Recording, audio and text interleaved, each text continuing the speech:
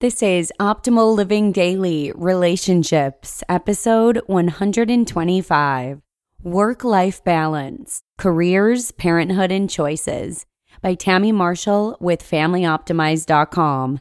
And I'm Joss Marie, your host and personal narrator, right here on the Relationships edition of Optimal Living Daily. This is the show where I read to you from some of the best relationship blogs in the world every Monday through Friday, free of charge. Today, I have a post from Tammy Marshall with FamilyOptimize.com all about balancing work and life. This is a challenging task, no doubt, but know that you're not alone. In fact, you can join our Facebook group to meet other like-minded people who may be facing some of the same challenges. All you have to do is search for Optimal Living Daily in Facebook and request access to join the group. Or the shortcut link is oldpodcast.com/Facebook. That's oldpodcast.com/Facebook. And with that, let's hear today's post and start optimizing your life. Work-Life Balance, Careers, Parenthood, and Choices by Tammy Marshall with FamilyOptimize.com. Let me begin by stating that I was terrible at balancing work and parenthood. Growing up on a farm, I was raised to be a workhorse. I started working at age 13 and will likely work until my body finally fails me. I've had plenty of kind-hearted advice over the years telling me to relax and just hang out that I simply don't take. There's too many chores that need doing for me to sit around. Well, that's my excuse anyway. When it came to becoming a mom, I fell short in that I didn't fully grasp that there is very little multitasking that can be done between work and parenthood. At least there wasn't for me anyway. Beginning employment at such a young age did catapult me into the world of stay-at-home mom, or SAHM. Leaving the workforce and venturing into freelance came as quite a surprise for some. My intense work ethic caused many to believe I was some sort of career lady who couldn't be bothered with gender roles and mom labeling. They honestly couldn't have been more wrong. I leapt off the corporate ladder and into my tiny farmhouse in front of my stove, barefoot with a baby in arms. I was determined to be the very best mom for my baby, and that included exclusive breastfeeding and utilizing, to the best of my abilities, everything I learned from my time working with teen moms. However, I thought I would work more than I did. There were months that I literally did not take any calls, nor did I look for any assignments. I remember the day I finally shut the lid on my work laptop and kept it closed for nearly 2 years. Learning from parents in the limelight. I'm not alone in this concept that I share with many soon-to-be moms, including the brilliant journalist Christiane Amanpour. When the war correspondent decided to become a parent, she says this thought popped into her head that she would still work as much as she did before being a mom, and she would just bring him with me. Needless to say, that didn't happen. And like the rest of us, she had to figure out how to continue her work and be a mom. She found out soon that she could not bring her son with her when propelling from helicopters into war zones. You may laugh that she even considered this, but I thought I would be at least a part-time working mom. Well, let's just say my work hours were few and far between, and there were some years I didn't work at all. Even now with a school-age child, I only work when my child is in school. Writing and a lively child do not mix. I learned the hard way that if I tried to be a superstar mom like Sarah Jessica Parker's character in the movie, I don't know how she does it, I ended up being a bad freelancer and a poor mom. It did not work. One of my favorite quotes from Maya Angelou reads, quote, "I've learned that people will forget what you said, people will forget what you did, but people will never forget how you made them feel." Unquote. I know I made people feel less important when I decided to try interviewing them while taking care of my child. I recall one interview where I sat with my work laptop on my home desk with my phone on speaker. My child began crying and there wasn't anything I could do to stop the tears.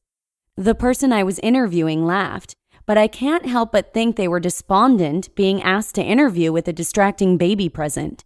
To make matters worse, the only thing that helped was handing my baby my laptop and trying to memorize what was being said for my assignment. It didn't go well. It was pretty soul-crushing. Moreover, as my child grew and I ended up trying to finish a project with her present, I became frustrated at her and irritated that she couldn't occupy herself for 10 more minutes. I know I made her feel like a burden. Making her feel bad about my inability to balance work and life made me feel bad as a mom.